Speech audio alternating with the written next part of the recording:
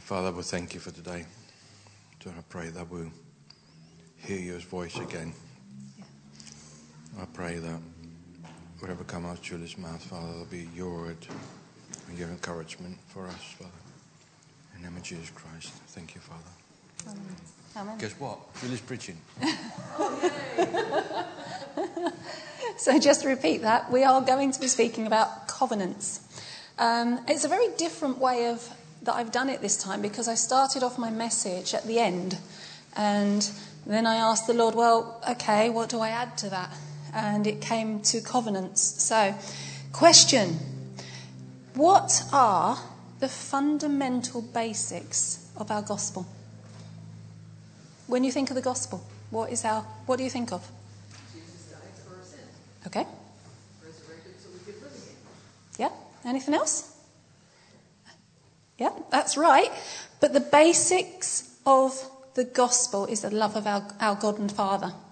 And it's John 3:16. For God so loved the world that he gave his one and only Son, that whoever believes in him shall not perish but have eternal life. From the very days of Adam and Eve, the Father created us to have a relationship with him. He made Adam like a priestly king. He gave him all the favour. He would have given him everything for the whole of eternity. He had a relationship with him. He wanted Adam to walk alongside him and partnership with him. He even allowed Adam to name the animals. Adam walked in love. He walked in favour with the Lord God.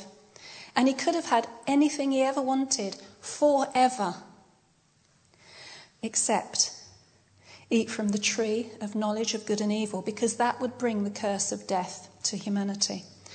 And of course, it's just like that big red button, isn't it? Don't touch the red button. And that's what they did. That's right. Well done, Caden in the back there, who's, in case you didn't hear that, he said, yeah, you can't, but you want to, but you can't. And it's just like that. It's just like that red button. But of course, it was exactly what happened. That was their temptation, only it was an apple. It was probably red. We don't know, but it was probably red. And of course, it changed the whole dynamics of the world. And since then, the Father has made a number of covenants. First, with Noah. Because by the time Noah came along, we read in Genesis, evil was everywhere. So God decided to send a flood. He then started rebuilding humanity through Noah and his family. And God makes a covenant with Noah. Now, it's worth reading if you ever fancy reading it, because it really is quite good. It's in Genesis 9. This is the New Living Translation. Be fruitful and multiply. This is only part of it, by the way. Fill the earth. All the animals of the earth, all the birds of the sky, all the small animals will scurry along the ground, and all the fish in the sea will look on you with fear and terror. I have placed them in your power. I have given them to you for food, just as I have given you grain and vegetables. Now, skipping forward a few verses, I hereby confirm my covenant with you and your descendants, and with all the animals that were on the boat with you, the birds, the livestock, and all the wild animals, and every living creature on earth. Yes, I am confirming my covenant with you. Never again will the flood waters kill all living creatures. Never again will the flood destroy the earth. Then God said, I'm giving you a sign of my covenant with you, and with all living creatures, and for all generations to come. So that means now too. I have placed my rainbow in the clouds.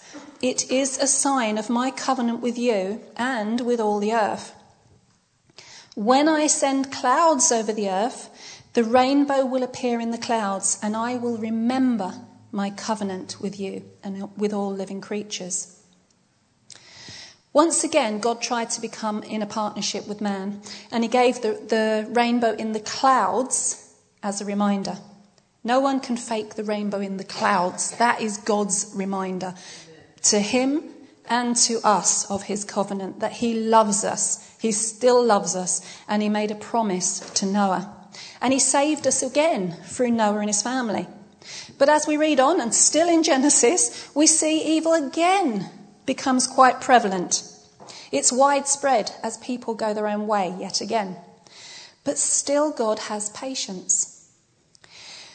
He's trying to work towards restoring humanity to himself again. And he makes another covenant, but this time with Abraham. This is in Genesis 17. Now this is only part of it. God said to him, I am El Shaddai, God Almighty. Walk before me and be blameless. I will make my covenant between me and you will multiply exceedingly.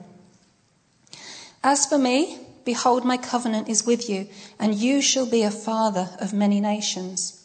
No longer shall you be called Abram, but your name shall be Abraham, for I have made you a father of many nations.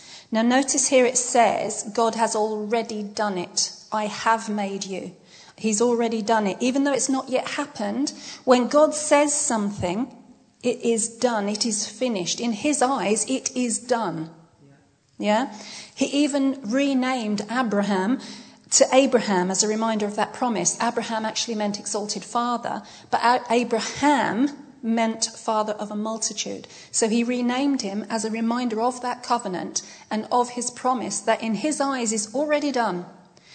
He said, I will make you exceedingly fruitful, and I will make nations of you, and kings shall come from you.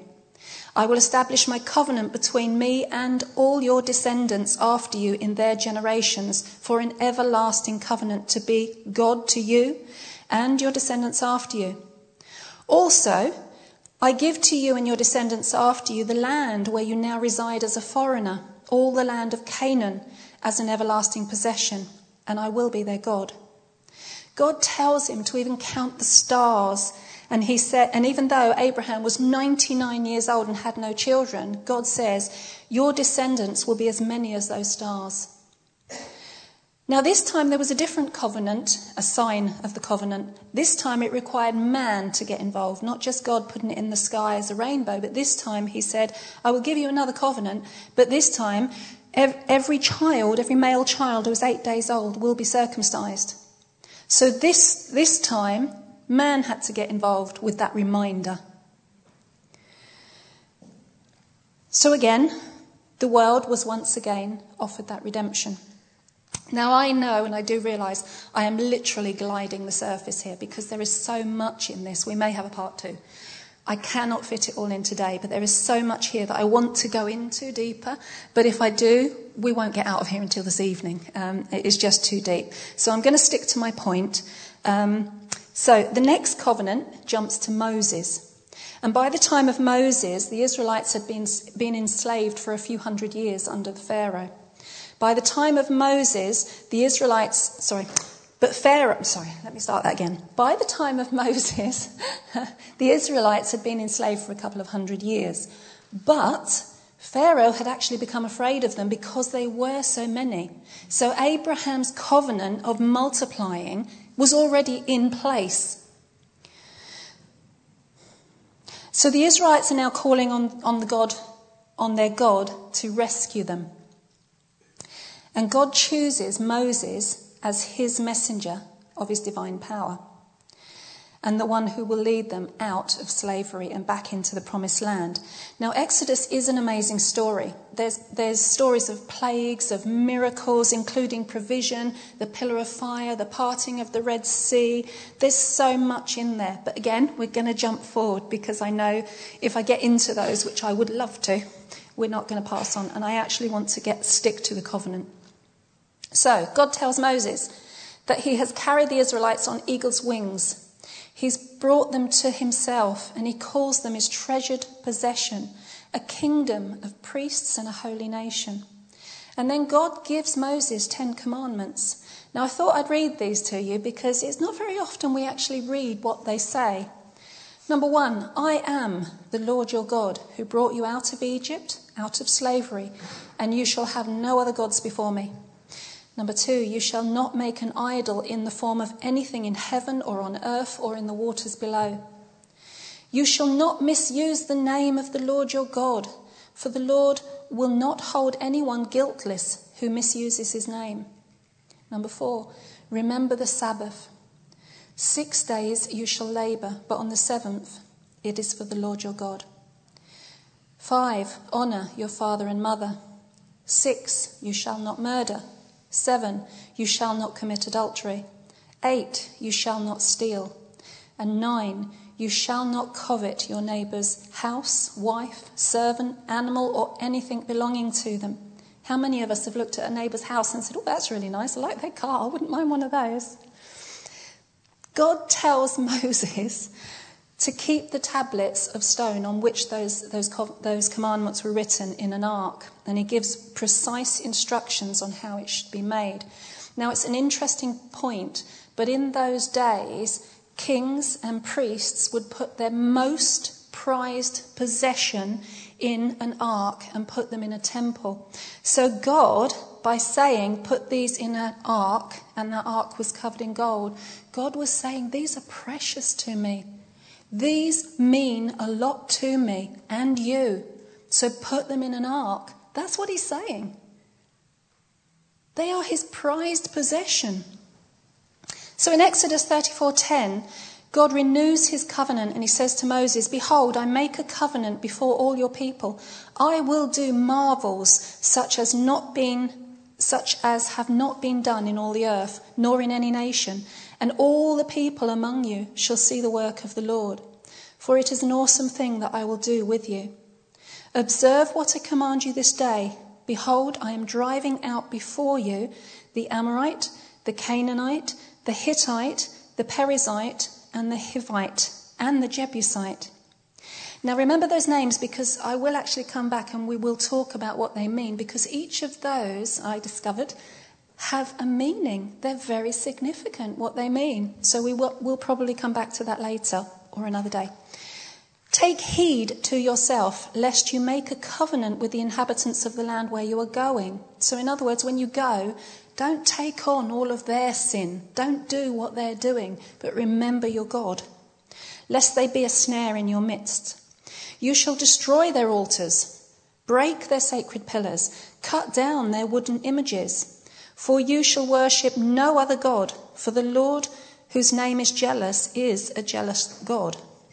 So again, he's saying, when you go into a foreign land, don't do as they do, because you are different. You are holy. You are God's prized possession. Now we jump forward to Deuteronomy 28, and God promises Moses and the people of Israel, now it shall come to pass, if you diligently obey the voice of the Lord your God, to observe carefully all his commandments which I command you today, that the Lord your God will set you high above all nations of the earth. And all these blessings shall come upon you and overtake you. I really like that part, and overtake you, because you obey the voice of the Lord your God.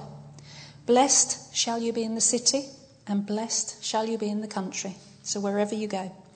Blessed shall be the fruit of your body, that's your children, the produce of the ground and the increase of your herds, the increase of your cattle and the offspring of your flocks. Blessed shall be your basket and your kneading bowl. In other words, whatever we have to eat, whatever our storehouses have. Blessed shall you be when you come in, and blessed shall you be when you go out. The Lord will cause your enemies who rise against you to be defeated before your face. They shall come against you one way and flee before you in 7. The Lord will command the blessings on you in your storehouses and in all to which you have set your hand. So everything that you do is blessed. Everything that you put your hand to. He will bless you in the land which the Lord your God is giving you. He's giving us Slough. Amen. The Lord will establish you as a holy people to himself, just as he has sworn to you, if you keep the commandments of the Lord your God and walk in his ways. Then all people of the earth shall see that you are called by the name of the Lord, and they shall be afraid of you. Now, I'm very aware this was to the Israelites, but we are adopted children of our Lord. So this means us too. Amen. When God says he will bless, he really means it, doesn't he? Did you hear that? In everything you do, everywhere you go, everything you touch is a blessing. So if we're struggling, that's not what God's will is for us. And we can declare God's blessing over us. We can say, no, hang on a minute. That's not what you promised me. You promised me healing, blessing in my storehouse, blessing what I eat, blessing for my offspring, blessing when I go out and blessing when I come in. That is God's promise for us. God always intended his children to be blessed and highly favoured and walk alongside him. But there's also a warning in verse 15 that says if they do not obey the voice of the Lord their God, then instead of blessings there will be curses. I'll let you read those. I don't need to read those today. So now we come to another covenant, but this time it's with David. The land's already losing sight of God once again and the previous covenant, and they want a king. So Saul becomes king. He doesn't do too well, if you know the story, and God chooses David to succeed him. Now remember, the covenant with Abraham had promised that his descendants would include a king, so that's already come to pass as well. So David restores order. He becomes king. He brings back the Ark of the Covenant with the commandments in it. David loves God passionately, and he demonstrates that love in front of everyone. He sings, he dances. His wife thinks he made a fool of himself. But David said he will dance before the Lord, and he will show the Lord how much he loves him. He writes the Psalms. And he wants to build a temple to God to dwell with his people once again. You can read the whole story of that in Samuel 1 and 2. So God makes a covenant with David. When your days are fulfilled and you rest with your fathers, I will set up your seed after you, who will come from your body, and I will establish his kingdom. He shall build a house for my name, and I will establish the throne of his kingdom forever. I will be his father, and he will be my son. In Psalm 89, David also speaks of a vision that he had. This is from verse 24. My faithfulness and my mercy shall be with him, and in my name his horn shall be exalted. I will set his hand over the sea, and his right hand over the rivers. He shall cry to me, you are my Father, my God, and the rock of my salvation. I will make him my firstborn, the highest of the kings of the earth. My mercy I will keep for him forever, and my covenant shall stand firm with him. His seed also I will make to endure forever, and his throne as the days of heaven. As we know, Jesus' lineage came through David, and his throne will last forever. And we are his seed. We are his seed. We are his adopted children. Each covenant or promise leads to the Father's plan of restoring us back into that divine relationship that was lost through Adam and Eve. He guides us how to do it by listening, by keeping ourselves holy, by following the commandments, even giving us signs as reminders. And each covenant builds on the previous one, each offering blessings and telling you how much he loves you, how much he blesses you, how much he wants for you, how much he wants to restore that relationship with you, because he never walked away. Each time we walked away as people and we messed up that covenant, he still came back and said, I'll give you another one. But we couldn't live up to it. We couldn't live up to it. He reminded us of our royal priesthood. Every one of them highlights the Father's love for us. And every time he kept trying to redeem us. Jeremiah 31:31, God spoke through the prophet with these words. The day is coming, says the Lord, when I will make a new covenant with the people of Israel and Judah. This covenant will not be like the one that I made with their ancestors when I took them by the hand and I brought them out of the land of Egypt. They broke that covenant, though I loved them as a husband loves his wife, says the Lord. But this is the new covenant I will make with the people of Israel after those days. I will put my instructions deep within them. I will write them on their hearts. I will be their God, and they will be my people. Can you hear the passion in those words? And they will not need to teach their neighbours, nor will they need to teach their relatives, saying, you should know the Lord. For everyone, from the least to the greatest, will know me already, says the Lord. And I will forgive their wickedness, and I will never again remember their sins. And so finally, we have that new covenant, the promised covenant for thousands of years that we've been waiting for. the covenant of Jesus Christ that brings back restoration and redemption. And Jesus said on the cross, "It is finished." Jesus is the answer. He is the promised one. You can read the genealogy all the way back to Abraham in Matthew 1. Jesus is the answer. He came from the line of David, a king that was forever promised. The covenant is everlasting. Our Father God says He will remember our sins no more. We have complete forgiveness for our sins by the love and the mercy of God, our Heavenly Father, and the grace and faithfulness of our Lord Jesus Christ. But this time, the sign is the Holy Spirit. He is given to us as a deposit of that destiny, that eternity with him. Even if we mess up, he is with us. Jesus is our Saviour. He is the only way, he's the only truth, he's the only way to life. He is the promise from God. He breaks all the chains, he heals all the sickness. He is the first and the last. Where everyone else failed, Jesus was victorious. His horn was exalted, and that's what horn means, victorious, exalted. He alone was and is perfect. No one else can be, no one else was. Through his blood on the cross and our faith in him, we can live righteously in his sight. Only through him, only through his blood and through faith. We can partner with him and shine his light into a mixed up, crazy world. No more trying to do it in our own strength and failing. His Holy Spirit empowers us to do that. By writing his words in our heart, it means God's word is ever present. It never leaves us. It's always within us. We don't need an earthly priest as a mediator because Christ is now our mediator. He is the way. We couldn't do it on our own. God realised that. Each time he made a covenant, he realised there's no way we can keep doing it. We just can't. We're human. We mess up constantly. You read the commandments. How many of you thought, oops, with one or two of those? We all do because we're human. But this is the answer. Christ is the answer. The new covenant is the answer. Hebrews 9:11 says, Christ has now become the high priest over all the good things that have come. He has entered that greater, more perfect tabernacle in heaven, which was not made by human hands and is not part of this created world. With his own blood, not the blood of goats or calves, he entered the most holy place once for all time and secured our redemption forever.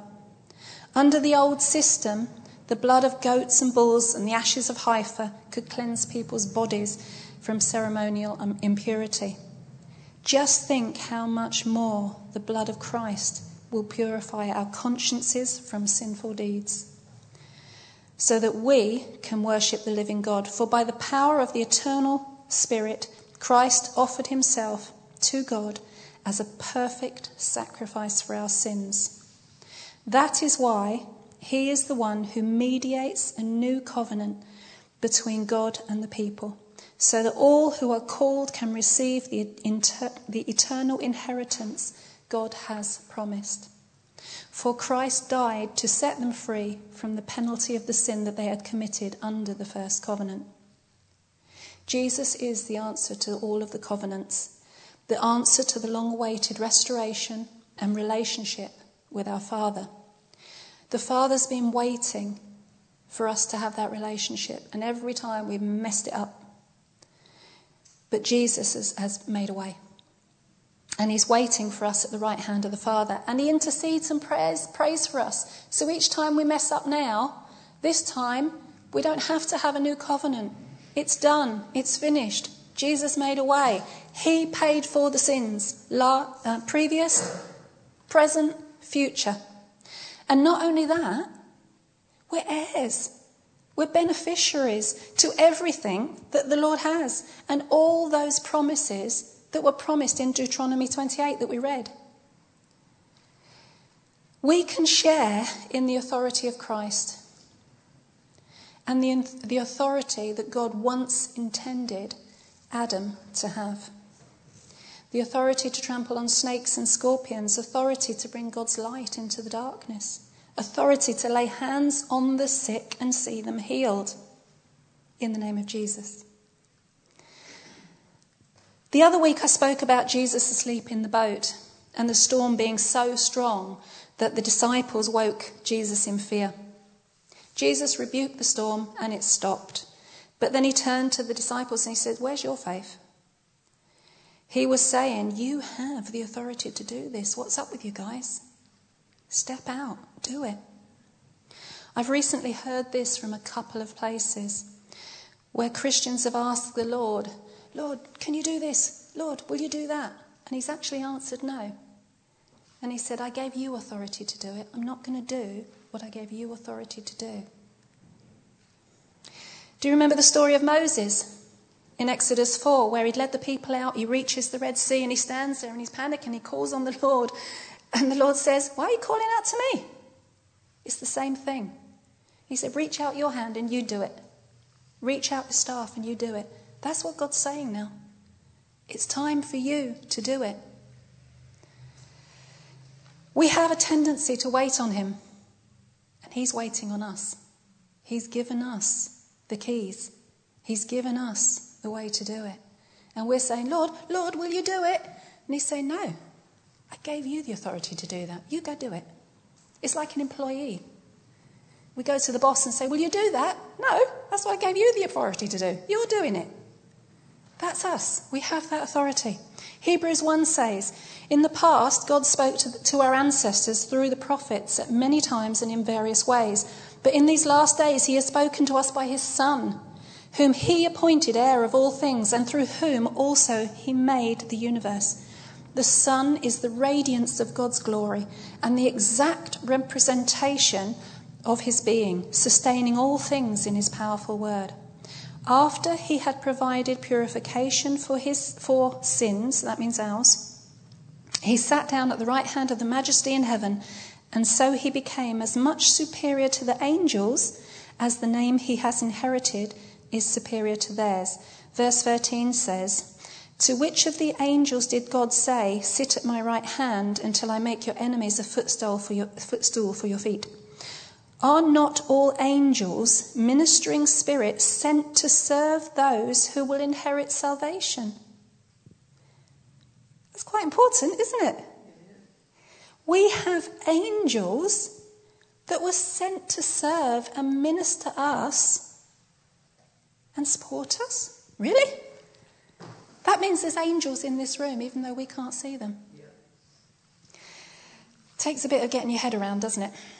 In Romans 6:8, Paul says, "If we died with Christ, we believe that we also live with him." So where is Jesus? At the right hand of the Father. Jesus said, "I am in the Father is in me, and I am in you." Shall I read that again? He's at the right hand of the Father. He says, "I am in the Father is in me, I am in you." John 14:12, "Truly, truly, I tell you, whoever believes in me will also do the works that I am doing." From the very beginning of Adam and Eve, God wanted to partner with him, receive his love, walk with him, bless him, give him the authority over the world. Our Father made a handful of covenants, and each time men fell short. But not anymore, because Jesus is the way. He is the ultimate covenant. He is the one we've been waiting for, the ultimate demonstration of God's love for us. He is the ultimate way and the only way for us to get back into that relationship that Adam was promised, that Adam could have had but gave it away when he pressed the red button or ate the red apple. We have a way to the divine relationship with our Father through Jesus Christ. You have authority on earth that was always promised, that was always intended when God created man and woman for Adam. He always intended to walk with us. He always intended to just walk down the road when you're going shopping and say, Hi guys, I'm with you. What should we do today? Do you think that person needs help? You could pray for them. You could tell them how much I love them. He always intended that. And we can now do it. We have the final covenant. We have Jesus Christ as our Lord, and he lives in us. Sound amazing? Shall we pray? Lord, we just thank you because, Father, your love was so great and you never gave up on your people. Not only that, you didn't just not give up on your people, the Israelites. You also adopted us. And Father, we just pray. We thank you and we pray, Father, that we can just walk with you. We know and we understand the blessings that you always intended us to have. So, Father, I pray today that every person in this room will know your love for them. Father, that you will reignite a fire in them to know who they are in you and how much you love them, and that you've been waiting thousands of years for them to come back into that divine relationship with you because you love us, Father. And we thank you, Jesus, that you were faithful on the cross. We thank you, Jesus. You were faithful and you made a way. You said, it is finished, it's over, it's done. You did it for us. So, Father, we just thank you, and I pray your blessing on every person here today. And I pray your healing on every person here today. And those that couldn't be here, Lord, I pray healing on them. Because, Father, that's what you gave us authority to do. So I pray healing on every single person who could have been here, Lord, but can't because they're sick. We say, be healed in the precious name of Jesus. And, Father, I pray that you help us this week walk in the authority that you've given us. And, Father, that we will glorify your name with every single thing we see. In Jesus' name. Amen.